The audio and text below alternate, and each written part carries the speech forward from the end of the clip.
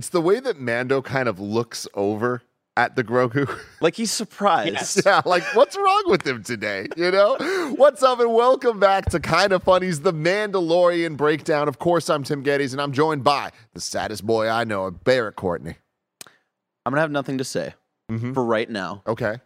Because what I have to say at the beginning of this is going to be slight spoilers for this episode. But we've got a big guest boy here calling in live from London? Yes, somewhere in England. Star Wars Celebration, baby. From Star Wars Celebration. So I want to give Carboni the stage today before he has to go have a fun evening. Yeah, because Carboni has not seen this episode yet. But we want to get the straight from the man's mouth. How's it going over there? It's absolutely wonderful. Celebration was just perfect this year. Couldn't have gone better. I think all the announcements were. I mean, I don't know how it felt from an audience perspective, but I can tell you from up on our stage and watching everything as it happened. Just amazing energy and wonderful announcements and just so many wonderful moments. I mean, from our end, it was really exciting. Like, reacting to the Ahsoka trailer, talking about all the big stuff that came out from Friday, and then throughout the weekend, just being able to see all the other little updates that just felt like got me more and more hyped and like kind of reinvigorated just like my excitement for Star Wars in the future. So. A lot of cool stuff, the movies, the shows, like everything they're talking about. I'm like, the games, like I'm pretty interested. But dude, you were there, you were on stage. I saw all the pictures. First off, you were looking so damn good. Every single outfit you had was impeccable. But I want to know I want you to go off on the humble brag. Who gives a shit? Go for it. Name drop. Do the thing. What are the coolest things that happened to you this week? I finally got to meet Mon Mothma, our beautiful hero, Genevieve O'Reilly, and sit and do an interview with her. And she was so brilliant. The entire cast of Andor was wonderful. I got to speak to our boy Cyril. Cyril Figgis. Cyril, Kyle he's amazing. Denise Goff, who plays Dedra, Audria, who plays Bix Colleen. We got to hang out a little bit, and they are just the sweetest, most wonderful people. And I'll tell you, everybody who's working on Andor is having the time of their life, and they love each other, and they are it's funny because we love Andor because it is the most serious, character-wrenching Star Wars series, but these are some of the fucking funniest people I've ever hung out with in my life. Hell yeah. They are hilarious. Gwendolyn Christie came back. I got to talk to Gwendolyn Christie. I got to kiss her on the hand and call her my captain. Ooh. Classic she's tall lady. I heard. Let's see what else. Oh, I finally got to speak to Ming Na. Oh my gosh. Oh my god. Yeah, that must have been Disney incredible. Legend. Yeah. Right beforehand, so we had Emily Swallow come in. It was Emily, Carl, and Giancarlo came out together, and Christina. No big deal. Carl. I know. Just my boy Carl. Carl fucking Weathers. Apollo Creed. Sorry. Yeah, Action Jackson came out, and Christina interviewed them, and we had built for everybody to sit around our stage, like the round table was the Forge this year. And Sick. The Forge could actually light and give off smoke and fire. That's really cool. And so when Emily came up, she grabbed the tools immediately and they started the Forge going. And it was awesome. And I told Ming Na about that. I was like, yeah, yesterday, because she was like, this is so cool that you all built this. And props, shout out to the Belgian builders who build our stage every year. They're an amazing crew, but she was really blown away by it. And I was like, yeah, yesterday Emily came and we lit the Forge for her and blah, blah, blah. And she turned to me and she goes, so what are you going to do for me? And I looked at her and I grabbed her by the shoulders and I went, I've been a fan of yours since the single guy. We will put on whatever you want. I'll do anything you want. And she was like, ooh, that's a good answer. Good answer from you.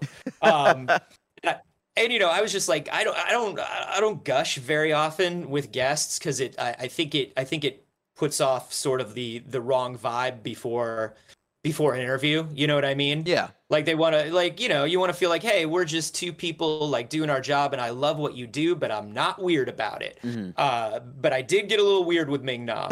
I was just like, yo, you are an inspiration. Everything you've done, I can't believe it. And then I literally went into, I had the Street Fighter, the movie fighting game for the Saturn. Fuck yeah. And I was like, and when you beat it, you got that music video, and you're in the music video. And she was like, yeah, the music video. Tell me why. And I was like, oh. I love that you had a moment with Ming-Na Wen about the Street Fighter movie video game, like secret ending. You had to beat Only beat Carboni, it, like, man. without a loss to get that music video. But she was so funny, and you know, she's like the real deal. She and Dave went to the same high school, Filoni, and Dave says, "Man, if there's anybody who knows as much about Star Wars as I do, it's Ming-Na Wen." And she plays it down, but she knows it all. Hell yeah. She knows it all. That's awesome. So that was really fun. I mean, there were a lot of really wonderful moments. I got my picture taken with Gormanda from the Star Wars holiday special. I'm so happy for you. Yeah, that seems like the most up your alley thing possible.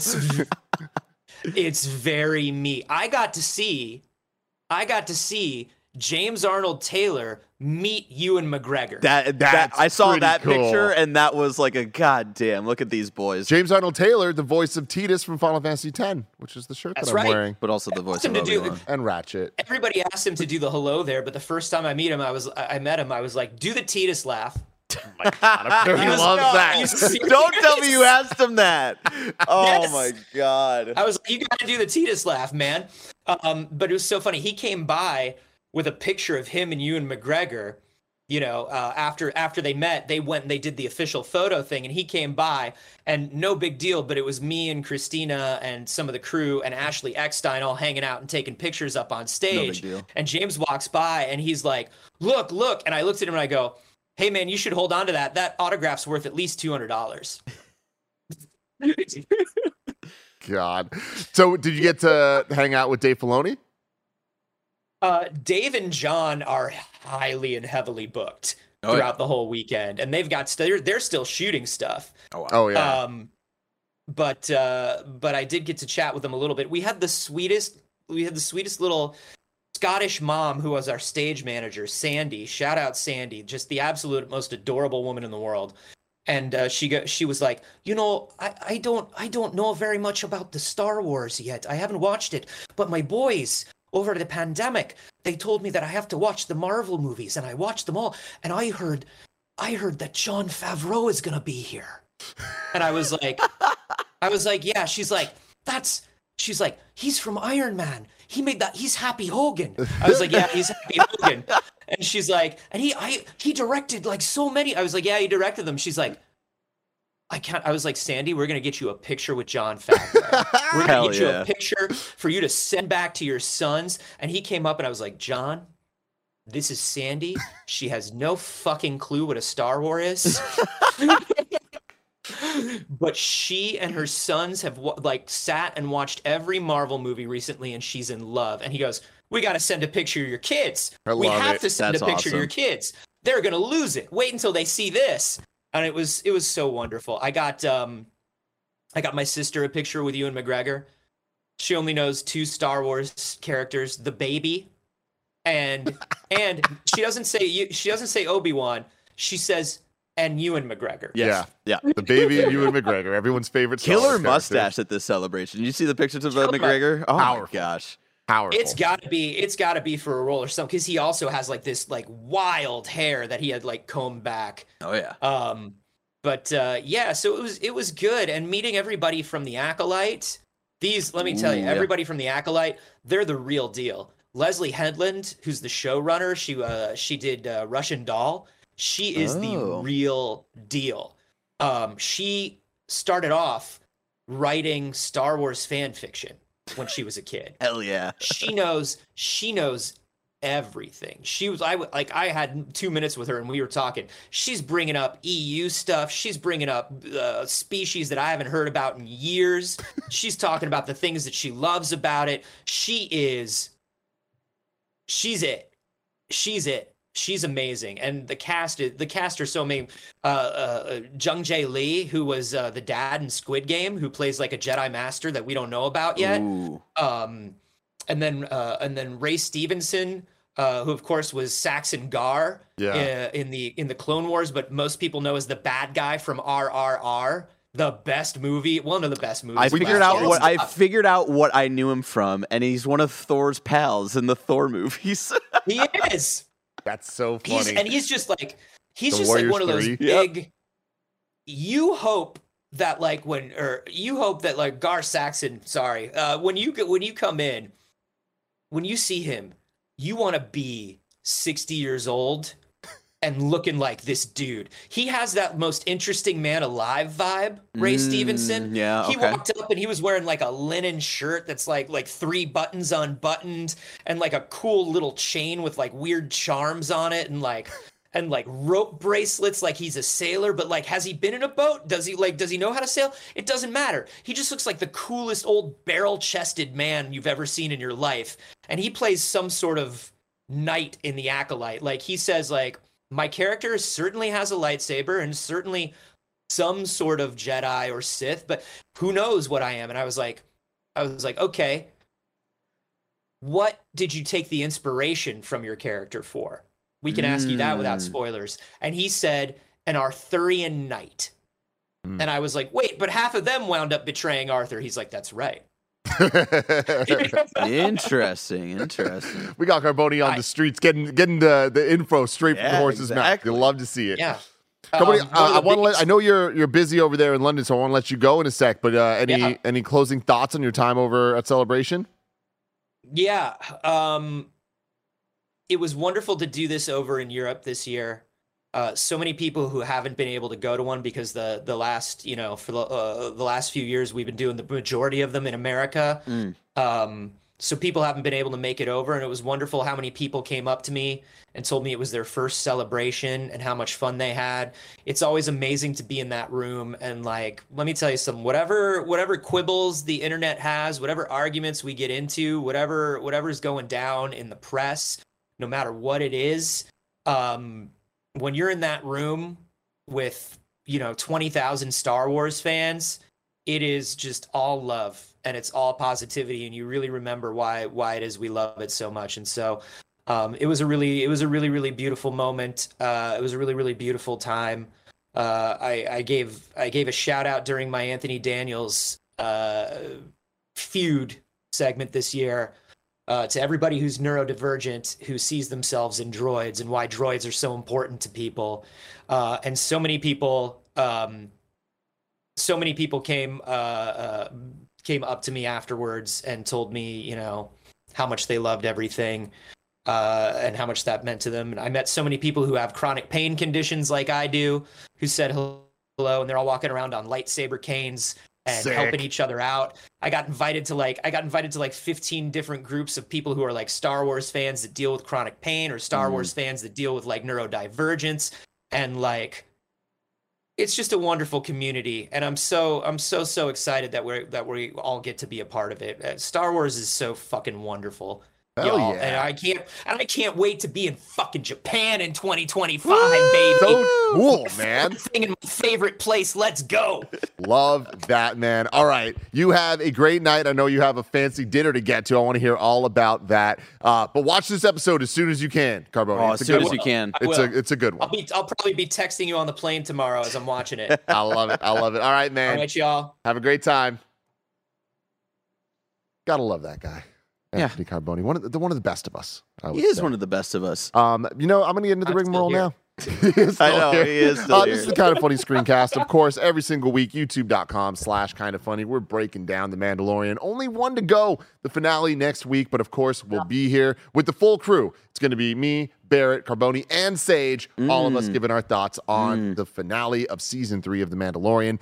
You can get it on youtube.com/kindoffunny, roosterteeth.com as a video. If you want to get it as a podcast, search your favorite podcast service for Kind of Funny Screencast, and we will be right there for you. If you want to get the show ad-free, though, you got to go to patreon.com/kindoffunny, just like our Patreon producers, Tripod Plus, James Hastings, Casey Andrew, Nathan Lamoth, and Al Tribesman have done. We appreciate all of you so very, very much. Because of your support over on Patreon, you are not going to have to hear our sponsor reads, but for everyone else, here is one. Shout out to Rocket Money for sponsoring this episode. We all love gobbling up content, and we have an understanding of what subscriptions we use. Or do we?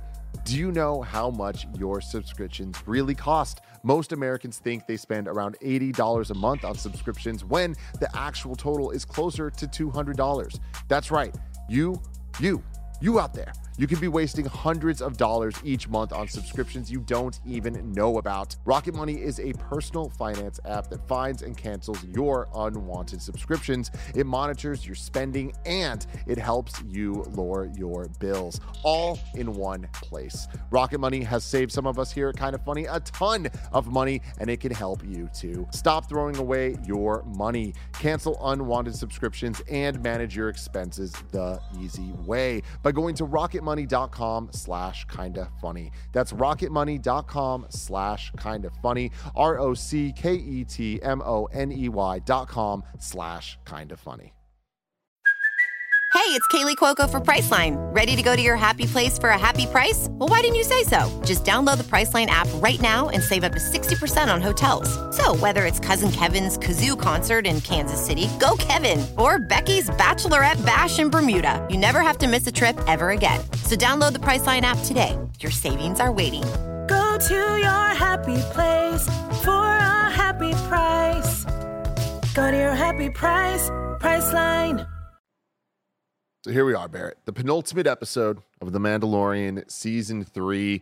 I enjoyed it quite a bit, and I hear you did too. I want to let you go off. What did you think about this episode? Tim, you might remember, ever since we've started covering Star Wars together in an episodic format, based off of the streaming platform Disney+.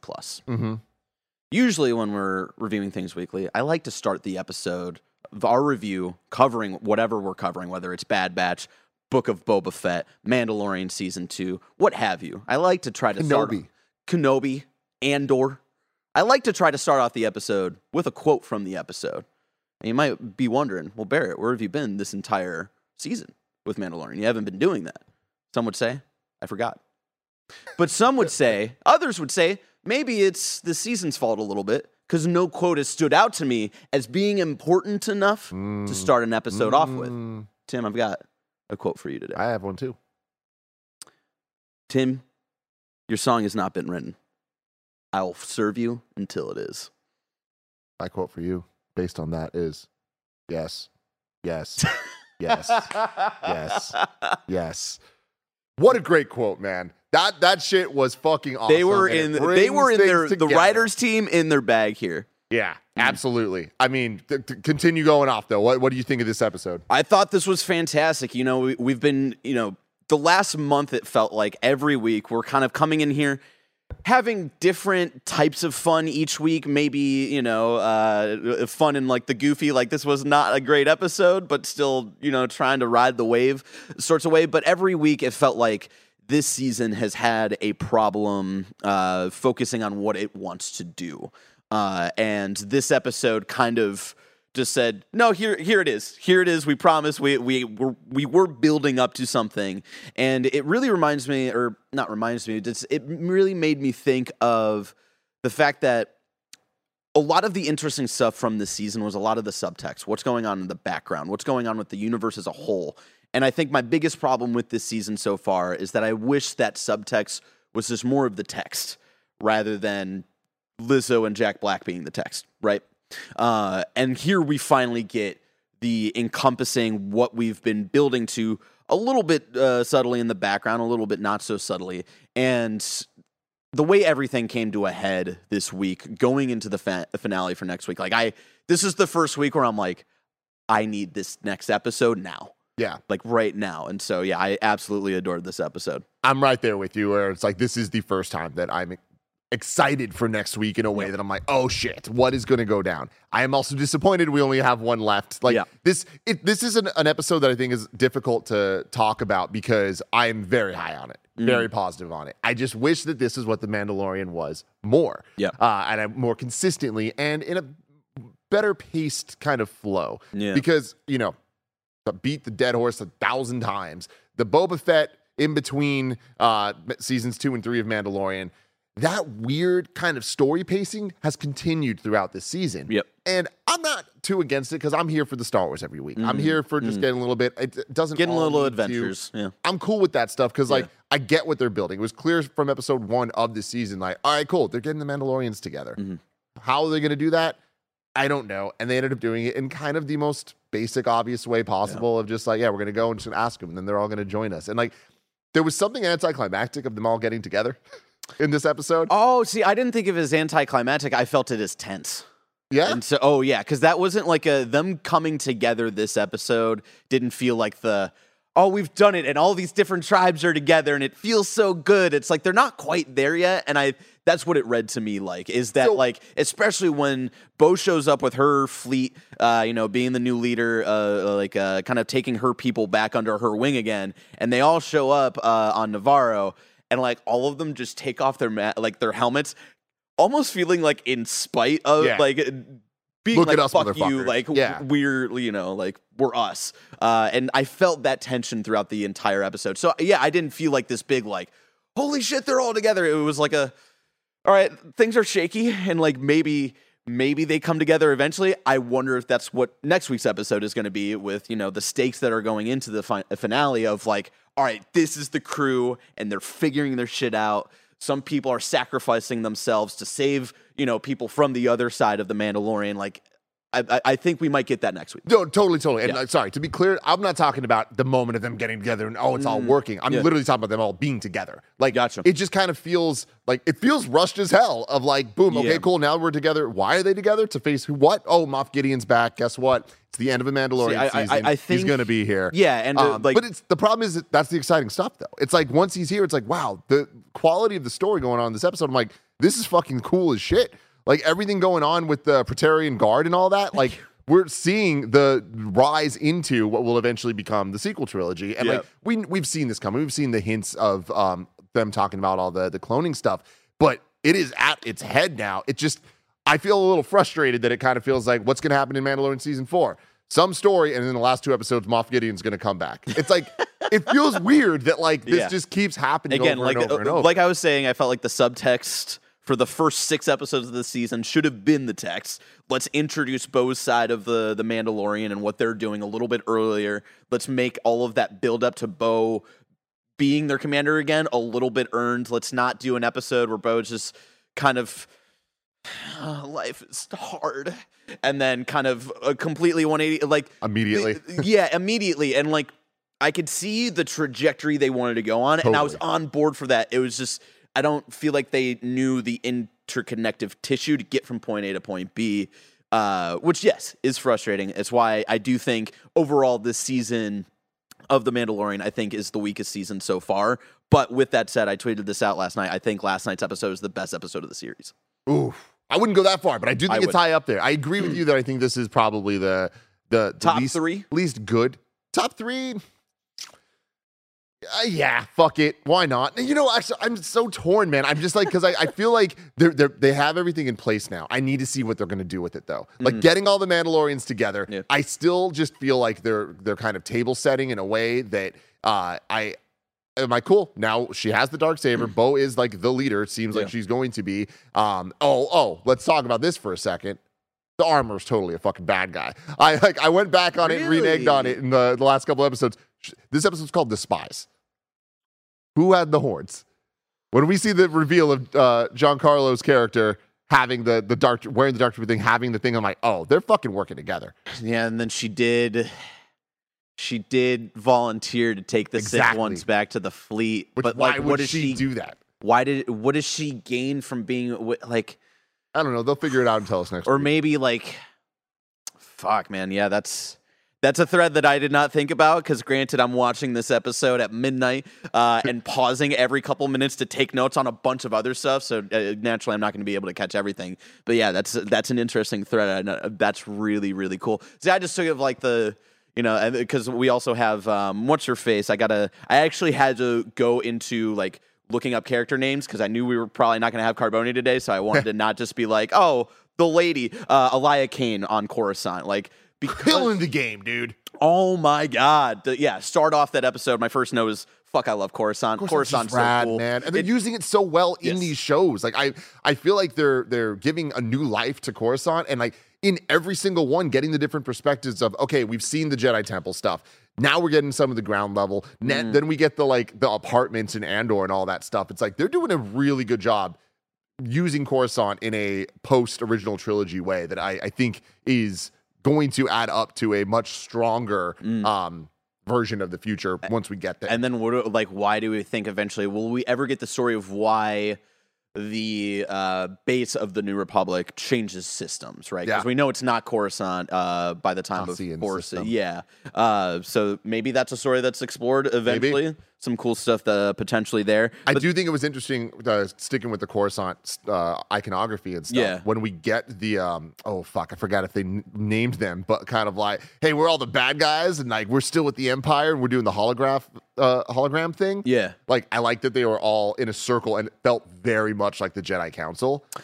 Yeah. Cool shit. There's a lot of reflective. I think they're called like the Shadow Collective or something like that. They say it once and it's like, okay, just in my head in that moment, I was like, at one point they sat down and were like, what do we fucking name ourselves? What's something cool, you know? But even before that meeting, because like all of this is happening before even the title card hits, right? Yeah. First 9 minutes in this episode is popping off. I just want to. I took a moment to be like, damn, probe droids are huge. You never really see one up close next to a human, but then when that probe droid, who's Moff Gideon, getting in contact with Elia. It's like, God damn, that thing is big. It was a little scary. It was a little scary. Intimidating. But yeah, I like that that's the transition to get us to, Moff Gideon's hanging out somewhere in a secret base somewhere. Walking through with the fucking episode 1 red walls. The sick laser grid, dude. In my notes here, that was very Phantom Menace vibes, which we don't use enough. We just don't. Maybe if we overuse it, maybe it loses its meaning. But yeah, the fact we can say what we want about Phantom Menace, but that fight sequence with Obi-Wan, Qui-Gon Jinn, Darth Maul, very cool. The duel and the light, and then the light grid itself also brought in some cool tension, and I love that they're adding things on there. And then with these new looking early version of First Order troops, with dude, Beskar armor, with Beskar armor, all that shit. It's again, this show at I think most points when it's good is hey, fuck it, let's just have fun with Star Wars. Yeah. And they're doing that in such a cool way with the Dark Trooper stuff, and then now these new troopers that they have, they were cool. And the action scenes in this episode were really fucking fun. Definitely up the ante from last week's kind of awkward looking Mando fight with Bo and Act. But yeah, that moment of him walking and passing all of the new looking stormtroopers with the Beskar armor, and I had to pause to really look at it. It looks a little bit more bulky like the First Order, and it just really took me back of it's been a long time since season 1 where you had the scientist meeting up with Werner Herzog with the really dusty old stormtrooper look of they've really been building up something new for the last couple of years, and they're up to some shit. And also, Gideon walking past some interesting back to tanks. Boys. I don't know if there's Snoke anymore. I mean, it has to be. The Praetorian Guard's involved. That's true. That's okay. Yeah. Or you know what? I'm getting it kind of mixed up with maybe cloning Palpatine, but because he says at one point I'm not interested in cloning. Yeah, and that I find interesting. There was 2 things that were said, and I need to rewatch this episode, man. There was a lot. There's a lot because we get the Thrawn drop here, right? The second time we've heard his name in the show when they're all talking about it, but they bring up Project Necromancer. Which is is that a project to bring Palpatine back? And then there was 2 things. There was Project Necromancer, and then someone in the chat, help me out here. There was one other thing that I was like, okay, maybe they are two different aligned things where there's Palpatine and Snoke. Or maybe the Snoke project just is attempts at Palpatine. Yeah, and again, who knows of like the resources that Gideon is using to make his secret project? Do the rest of them know exactly what he's trying to do with if he's really a part of this Snoke plan? Does Thrawn really know what he's up to? We kind of theorized this a little bit talking about the Ahsoka trailer of like, all right, it seems like Gideon might be in leagues with Thrawn, but are they really truly serving the same full goal? And I think it's very interesting of like we might see a lot of infighting in the early stages of the First Order. Like maybe this is Thrawn's thing that he's trying to do with Heir to the Empire type of stuff. But then, because Gideon calls out, he's like, where's Thrawn? Where is this guy? Yeah. He's never shown up to fucking meetings. I think it's time for new leadership. Who's he talking to? Yeah. Hux. General Hux. General fucking Hux. The father of little angry Weasley Hux from the sequel trilogy. And the actor's the brother of... Yeah, the actor is the brother of Domhnall Gleeson, which is really, really adorable. I love little stuff like that. This episode, though, I mean, like, there's been hints in seasons 1, 2, and even a little bit in 3 of the sequel connections. This was the one that just burst the door down, right? The blast doors are open. It's like, yo, we're connecting to the sequels. We're going to try to make as much sense of this as we possibly fucking can. Yep. And it was just relentless. I feel like every 5 minutes there was some new element that like was like, oh, this is tying together. This is tying together. And this is what we've been building to. Yeah. Like we're being very upfront of like we're trying to contextualize the sequels. And so I loved the quote of the return of Grand Admiral Thrawn will herald in the reemergence of our military. Yes, fucking damn will. But I love the possible infighting. I also love that when Gideon walks in, they're already in the middle of their meeting, and they're kind of the other lieutenants are coming in and strategizing. One wants to kind of take over this hyperspace lane to like start looting, and then the other kind of pushes it back against that and says, we want to come across as unorganized warlords and not a collective unit, somewhere along those lines. Mirroring, taking it back to Andor, the early parts of Skarsgård, trying to make all of his little plans of building a rebellion all feel like noise, and that's what the blonde lady is trying to figure out Dedra is trying to figure out of like she's kind of seeing through it and saying like, oh no, there's a pattern here. Yeah. And I love that into this stage of the early New Republic trying to get its shit together, definitely being spread too thin, definitely falling back into failings of the Empire and the Old Republic, the people who survived and are remnants of the Empire and are there for the cause, right? Like they're like, we love, space fascism. It's really cool. We want to bring it back. The fact that they're learning and using strategies from the rebellion is like, holy shit, man. Like that was one of my like weirdly get hype moments of like, oh shit, like they're learning from each other, and it's a kind of complete flip from the era of the Empire. I don't know. And we've been seeing that even in the last couple episodes of Mando. Yeah. It's like, it's funny because it's like we just have expectations for this, and we see them pull it off sometimes. Like I feel like there have been like maybe DC subtext plots like you're talking about going on this season that are like, this kind of reminds me of Andor, of what I like most about it. And it is these like the looks at the New Republic and the failings of it already, where it's like, oh, they are acting more like the Empire did, right? And then now we see the Empire, and they're acting like, and this shot, again, going back to the Jedi Council of it all, like, that was intentional. And them ending it saying, long live the Empire, as the fucking, a dark Mando theme plays, and it just says, the spies. I was like, hell yeah, dude. God. And then, of course, like we get into Bo returning with her people. I love the little interaction with Carl Weathers and his droid, and the droid's like, they're Empire. He's like, no, it's been if you look at the thing, like it's fine. Trust me, bro, trust me. And we get Bo bringing her people back to the remnants of Death Watch. And them kind of coming together, there being tension, and then, all right, we're going to go on this expedition to Mandalore. I want to bring down we're going to bring our fleet, and then I want to bring down a small team to like go onto the surface and like do some reconnaissance. And if we can secure the forge, we'll slowly bring in everybody else and try to figure it out. And then like half of the people volunteer. I love it, dude. I mean, that was a hype moment of like, that was them. Yeah. I mean, like, yo, we are Mandalorian. I will go. I will go. Yeah. I will go. Good for you. It was cool, but then eventually it was like, Okay, she asked for like a small team. Like I like we appreciate the volunteers, but like we really only need like maybe 10 people. Like I just thought it was fun. So, Kevin, you're here listening, right? Yep. So, I know every once in a while you hear us talk about Mandalorian, a show you're not watching, and you're like, "What the fuck?" Like, are they making these things up? Because some of the things. I'm gonna be totally honest. Last week was real hard, like to believe that was the truth. But it was the truth. It was. What if I told you, Kevin, Huh? that they had to go to Mandalore? You know where I'm going with this. They had to go to Mandalore, and like Mandalore's kind of like there's poison and there's stuff. It's a little dangerous, right? I know about Mandalore. It's So bad. they've been like kind of like teasing and building on like what's Grogu gonna do, and they tried to kind of get IG-11. Remember IG-11 Taika Waititi's droid? Well, Yeah. he died, right? He died. They tried to resurrect him, and it didn't and then really he turned work. into a murder bot. He It was was a a really murderer. scary scene. It was a whole thing. Yeah. The solution that they revealed last night was to hollow out his belly and to make him a mech suit that okay. Grogu rides. Okay.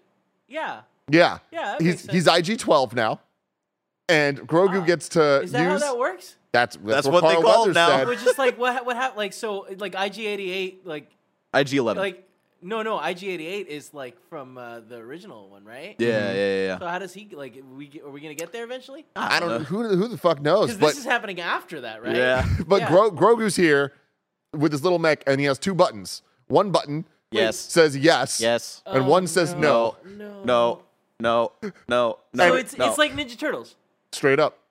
That's wild. So yeah, And honestly, like Wild. this is the weirdest, like the standout weird thing of the episode, and like I was sold by it. I fucking loved it. it was love endearing as shit. because you've been talking about the last 2 seasons of how Grogu is a little shit. Yeah. And like this just enhances that in a It's- new way that like he can actually like interact with the world, have some agency in stuff. Like they kind of pay it off in a weird, like not in a weird way, but in a way that hit me, right? Where later on when they're like, when the surviving Mandalore who've been abandoned on the planet are like rolling up with their cool fucking pirate ship, and they're like, hey, we can take you to the Forge, and they're rolling up, and then what is it? Vizsla and Axe have that fight.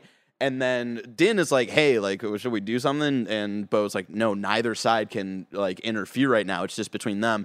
And Grogu's the one who fucking stops them and goes, no. Yeah. And I it, like when you fucking write it on paper, I'm like, that sounds stupid as hell. But when you put it in action, you I'm hear like, it too. fucking hell yeah. Yeah, it was fun, man. I also loved I forget Use the mech name. suit to eat snacks.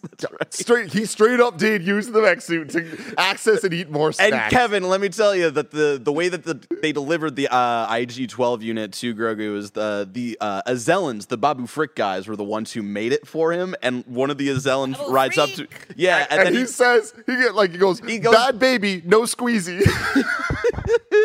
What the fuck is this show? It's I love so it. good. It's so Grogu good. eats, And the like, way everything. the Azellan crawls off of Yeah. the IG-12 unit, fucking hilarious. I don't know, man. It's dumb, but it's good Star Wars dumb. And I just want to shout out Carl Weathers. He also felt like he was having a lot of fun in this So episode. much fun. Before we He- get to the fucking real stuff that's happening. Carl Weathers had another great Mando in this one, so shout out to him for that. Mando, he brought him little Coruscant liquor. I liked that. Yep. And something that I've been really appreciating about the Disney era of Star Wars, like Rogue One had a bit of this, and then pretty much every show every season has at least one moment of having the camera like on a spaceship and having that ship go either from surface to space or space to surface in like one shot. Yeah. And like going through the atmosphere and shit. And I feel like this one had a really cool shot of that, of them like going in, and it was like, damn, this is And like, impressive. even for right Disney before that, Plus. when they like arrive to Mandalore, coming out of like hyperspace, the way like each ship hits, like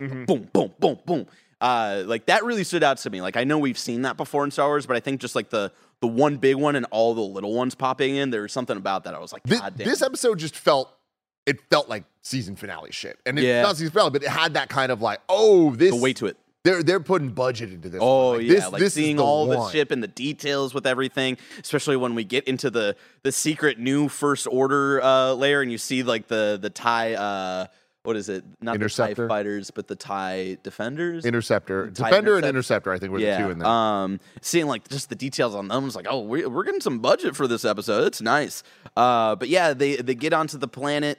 After like a shaky kind of like entrance because it's like surrounded by this like eternal storm in the kind of like just outside the atmosphere, it seems. I don't know like how they're gonna get everybody else down on the planet if they ever secure Mandalore, right? Because it felt like luck just getting that one ship down, but whatever. And then we meet up with some surviving Mandalorians who've just been living here since, and I know what you might be saying here. Amongst their rank, Kevin, Skinny Pete from Breaking Bad is a fucking Mandalorian. Are you kidding me? Let's fucking go, dude. I had to look. I had to wait. I was like, "Is that him?" I haven't seen him in anything in 10 years. Breaking Bad ended 10 years ago. I guess he is in El Camino. Whatever, what have you. And I had to wait for the credits to see if it was. I believe his name is Charles Baker, and it was. It is, yeah, Charles Baker. That's fucking awesome. And I can't confirm this right now, but I think that one of the other one of those, the Mandalorian that were with Skinny Pete, is the dude from Top Gun Maverick that like believed in Maverick. Oh shit! Where he's just like, yes, like when he finally makes it. Oh god, so good. God, really? Yeah, Tim. No, that he hasn't seen Maverick. I know. I know.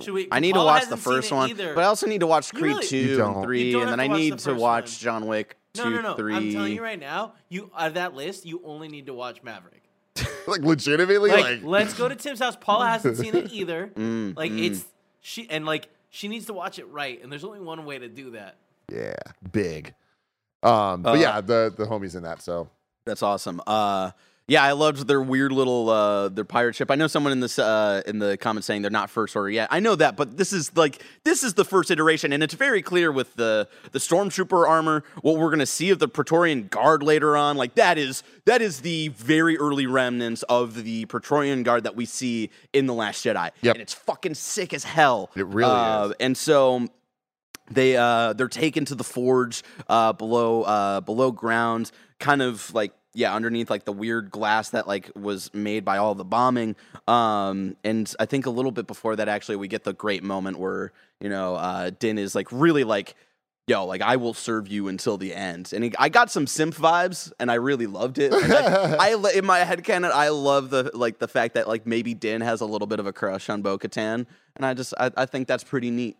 I loved some of the lines of dialogue during this little bit of him being like, what means more to me is honor and loyalty and character.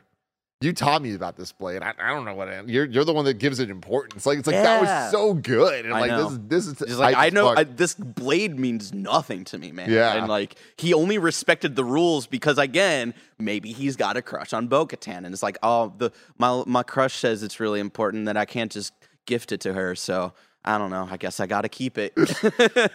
And then let's see here. Yeah, this is where I wrote down is Skinny Pete a Mando. Yes, confirmed. And then, we get the moment where the armor takes the sick crew back to the fleet because some of the surviving pirate Mandos are not doing well. They're looking for food. They're like kind of starving. And I find it interesting that you're getting the vibe, and I saw some of the chat getting the vibe that she's like selling people out, and I mean this episode's called The Spies. I know. That could literally just be what we saw in the opening scenes with Elia. But there's always a double two. Meaning. There's always two. Yeah. So I think at this point that bums me out. I wanted her to be a friend. I know there's the expectation of like maybe she's the main villain for this season that we were talking about very early on, and I liked more of like maybe she's not that, and so it'll be interesting to see like what her end goal was here. Yeah. Like maybe her secret desire is to not actually reunite the other Mandalorian, but to gather them to kill them all. That isn't part of her like Death Watch cult. That's insane. There's a lot that they could do. That's like the plot to The Force Unleashed, Tim. Oh, if you right, remember, yeah. of like Vader has a secret little apprentice, and he's like, gather people who are enemies of the Empire and make a sweet little rebellion. And then his secret apprentice actually gets invested, and then Vader still comes in and it's like, my secret plan all along wasn't to start a rebellion against the Emperor. It was to bring all of our enemies together and fucking kill them in one blow. Fucking Christ, man. Yeah, I mean that might be happening. So there's something I want to bring up, but let's get through the episode and start theorizing about the next one, because things start getting real here, right? We get to Mandalore where we have a lot of the characters together now, and then there's the big reveal that Moff Gideon has a base on Mandalore, and it's totally like. Well, like before we even see that, because there's the build up to it, right? And I love this is that we see some in the distance. Are those Mandalorians flying down? Are those more? And no, it's straight up. It's stormtroopers. They realize that it's stormtroopers with Beskar armor. No one said they fly now, which I was really disappointed by. And I also wanted one of them to say they wear Beskar now. Oh my god! And that entire fight scene really, really cool. And then when they start advancing, when I think it's Din who says, like, advance or someone, and the music that like builds up with like this really dark but like big version of the Mandalorian theme was dope as hell. And of course Grogu coming up the rear in his little IG-12 unit, very scared for him this entire time. But the musically, sticking on that for a sec, the build up of this, of like the big theme and like the action set piece feeling like more than what we're used to on these shows, it culminating in the Paz Vizsla fight and getting a song that's reminiscent of Duel of the Fates, and they just fucking went for it. Man. They're like, yo, we want you to feel the things, and you're going to. I thought they did such a good job with the choreography of all this. And I love as they advance, you start, because Mandalore's messed up and everything is like broken down and old and grimy. Sort of like the remnants that are still around are definitely like remnants of just of bombing, right? And so they start advancing on these troopers through this cave system, and you start getting little hints of like, wait, that technology looked newer and is actually operational. What's going on here? And then they're led into a hangar of a full-on secret early First Order remnant base. Sick. That we kind of realize that's where Gideon was at the very beginning of the episode, and now you understand why he's concerned about the Mandalorians coming to try to take back Mandalore.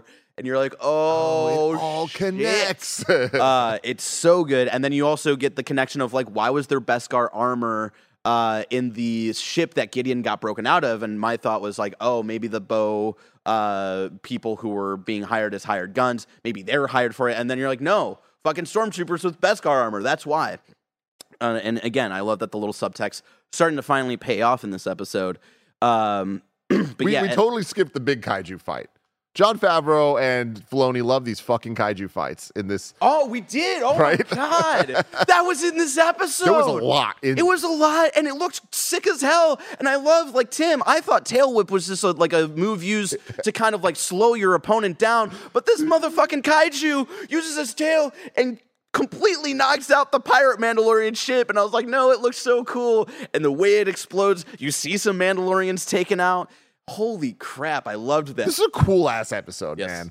Again, some would say the best of the series. And then, we get this whole reveal, and all of the Mandalorians are kind of taken aback because they assume that, like, no one's really been doing anything here. But then we get the kind of big reveal of, like, no, they've been building on this thing for a few years. And just the tension where Bo kind of gets a couple of steps back, and then the doors close. And the only people left in the hangar are Din and a couple of characters, and then unnamed characters who get taken out like almost immediately. And it's Din against these like other stormtroopers with this Beskar material, and they're pinning him down. He's trying to use his flamethrower to like set him up on fire, and then we get the reveal of Moff Gideon with his own stormtrooper Beskar armor flying down. Definitely got like Darth Vader vibes a little bit with like the voice modulator. And he's always had the chest thing too. He's always had the chest thing, but now the chest thing doesn't look awkward with the like rest of his suit. It always kind of looked awkward with what he wanted it. And then this was like, he was building his his little film studio in parts, right? Like you did, Tim. Mm-hmm. And then it's finally coming together where you're at right now, where you're like, it's finally come together. It's finally looking good. And it kind of looks like the character we were talking about, Gar Saxon. It kind of looks like his Mandalorian stuff from Clone Wars Season 7, which I found very interesting because it felt like a little bit more Maul-inspired back then. But some other people pointed out he's got little horns. You know who else has horns? The armor. Which is like freaking me out a little bit. Yeah. It's a cool theory, but it makes me sad. This scene was incredible. Like Mando getting taken out by them and like being pinned down. It was like there was an actual fear to the point that this is kind of where I'm at here, where I was saying I want to talk about theorizing. I don't think they're going to do it. But are they going to kill Mando? Like, was this just all a fucking thing just to get Bo where she needs to be and just fucking kill him? I don't think they're going. They can't. They need the Mandalorian for the movie, man. Let me get through some of the other stuff here, and I'll respond to that. Sad Grogu when he sees Din on the other side of the glass made me very sad. Yep. Gideon being like, "This is the perfected warrior armor." You want to know why? Because it has me in it. Big eye roll there. Whatever, Gideon. You're like a wimpy little dude outside of that. Yeah, he really wants the Darksaber back. And we learned a little bit more about the context of like why he had the Darksaber like back in season 1. Like the struggle that Bo went through, like in the the last couple of years of the Empire. Really sad stuff, and you really understand like why she's had this chip on her shoulder of like actually earning that. But again, you have the whole conversation of Din being like, you're only giving that importance because of whatever made up fairy tale. Like these are the real things that are important. We get a little bit of Gideon's real kind of science experiment that he wants, where he wants to make the perfected soldier of a like mix between a Jedi and a Mandalorian. Yeah, which is like all right. I guess because it's what the show is. So yeah, but then does that turn into weird Snoke people? That maybe that's what Gideon wants as a new leader, because they know as an empire they need to have someone like that as a leader. So he makes that, but then maybe Palpatine gets a little bit of understanding of like, oh, that's happening. I'm going to take that over. That's my project now, and I'll just use that as the face for my First Order bullshit. We'll fucking see. We'll see. They'll explain it or they won't. And I just love the line, in a few moments, the purge of Mandalore will be complete. That was almost the other quote that I used at the beginning. And then we get the big sacrifice. Paz Vizsla. Taking one for the team. Yeah, Jon Favreau, rest in peace in the show. Getting everybody out. Bo uses the Darksaber to get everybody out, but they had already dragged Din away. Din is like captured. Paz has like this fight with other stormtroopers. I love that, at one point his super cool Gatling gun breaks. Dude. It's like, well, I'm the weapon now, bitch. And it just starts clobbering people. Break. It like, he just won't stop shooting it, and it just heats up, and you see it slowly get engulfed in like laser flame. Like, I don't know, but it was fucking cool. It was really cool. And then he just starts going after each one, and he finally does it, and he like throws the last two off the edge. And you're like, it felt so video game, dude. Yeah, it felt very video gamey. And then you have that moment where like, oh, is he just about to get out of this? Like, are they not committing? And then the early version of the I can't say the fucking name. The red fucking guarded people from specifically the designs of The Last Jedi. Very early versions, not the same helmets, but same weapons though. Early versions of the weapons. Whips and shit. Oh my God, dude. And they start taking this dude down. And the way they kill him was brutal. As brutal as they can be for whatever PG-13 Disney Plus. I don't know how much more brutal it could go. But the way that they're stabbing him, like they're not showing the body horror and like blood bleeding out, but the way they stab him was just like, goddamn. And then they just walk off and it fades to black, and that's the episode, Tim. Yeah, man. And then they did the thing where the credits weren't completely silent, but it was essentially silent. Yeah. Normally we get the more bombastic Mando shit, and this was just kind of concept art, letting us sit with what we Jared just saw. Myers points out in the chat, just stabbing through Beskar too. Like that was insane. Like lightsabers can't do that. I didn't expect to see those guys show up and be the way that they were. I know. It was impressive. Like, again, this is like, oh shit, like this is what and you hear Gideon like ask for them at the beginning of the episode. But yeah, you didn't think that was going to be the exact payoff. Like that was insane. So to go back to your thing of like, are they about to kill Din? I don't think so. I don't think they are either. It's just like I think the way this that they is set more it up. going to reflect or mirror, because everything has to rhyme in Star Wars, right? In season 2, right?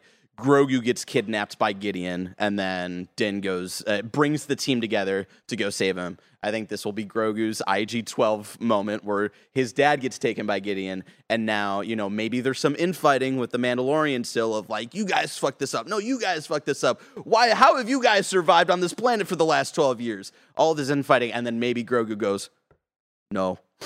Yeah, again. And brings the team together and goes and saves his dad. I would love that, but we'll have to see, man. Because one ep left, man, and we're in an interesting place where it's like there's an obvious path forward, but I feel like how we get there and where we go from there, it doesn't feel like there's a season finale ahead of us. You get what I'm saying? Like I don't know like what are going to be the events that happen that are like, holy shit, that's the end point, then we're moving on next. Like where we're at now kind of feels more that way to me. Yeah. So I'm just interested in the characters of where they're going to be, because now that Paz Vizsla is dead, we don't have many people to connect with in a leadership capacity from that side of the Mandos besides the armor.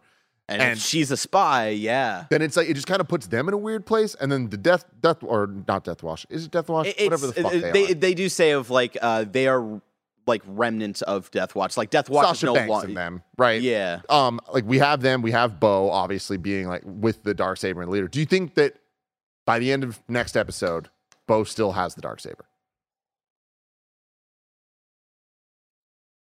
Yes. And I that's personally just what I want, because I don't want more Darksaber jumping around. I'm right there with you. She's got it. It's in her hands. It's her weapon.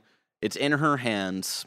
I just say just stick with it. So, that's man. Yeah, I'm fascinated to see what next week's is going to look like. And yeah, if there's set up even for a season 4, like I think there was mention, right, or you were saying on the Ahsoka Reacts thing that maybe they do have a plan to end for Mandalorian as a show. What does that look like? Do they kill Din here and then the rest of the show becomes Bo-Katan? Like, the Mandalorian title can mean many different things, like each episode title does. So the Mandalorian did start out as the Mandalorian Din Djarin, but that can evolve over time of the meaning of that. It could mean Bo-Katan. It could mean Boba Fett. It could mean Sabine Wren. It could mean them as a collective. It could mean Grogu and my little Babu Frick friend right here, the Azellan. It can mean a lot of things, and I think with that, like, and it's like each episode title, there's always a double meaning. So, I'm back at the point where it's like I'm on the ride, and I think I'm at this point going to enjoy it no matter what. Speaking of ride, unless we get Lizzo Jack Black return next episode. You think she's going to ride the Mythosaur next week? No. Maybe. For a second, I was like, but the Mythosaur's on another planet. But no, they're back on Mandalorian. Fucking maybe, man. There's so much that happened in this episode that it wouldn't surprise me anymore. That in a finale that's maybe 45 minutes long, that a lot happens. And on top of all that, Bo-Katan rides on a fucking Mythosaur. This was a pretty extended episode for Mando. This might be one of the longest episodes, 52 minutes, I think. So they filled it too. Like there was a lot going on. So yeah, very excited for next week. One thing I want to throw out there, just a prediction for Star Wars in the next 5 years, Barrett. I'm going to say it right now. It is April 12th, 2023. By April 12th, 2028, Star Wars in some on-screen fashion, whether it's TV or movies, will introduce a character named Glup Shitta. They're going to do it, and we're going to lose our fucking shit. No, they're not. 100%. They won't have us swear in the name of a character. It won't happen. Shitta has 2 T's. I know, but I don't. Maybe 5 years, everybody. 5 years. We're getting closer. Let us know in the comments. We are getting by the minute. Let us know in the comments below what you thought about this super fucking awesome episode of The Mandalorian and what your predictions are for next week's finale. Then come back here next week. Yes. Talk about the finale 11:30 a.m. Pacific live, youtube.com/kindafunny. It'll be me, Barrett, Anthony Carboni, and Sage Ryan giving all of our thoughts. I hope it's good. I hope it puts us in a good place. I hope it lands on its feet, and even though we had a weird ride throughout the entire season, I hope we leave this season excited for more. Exactly. But until then, may the Force be with you. Awesome.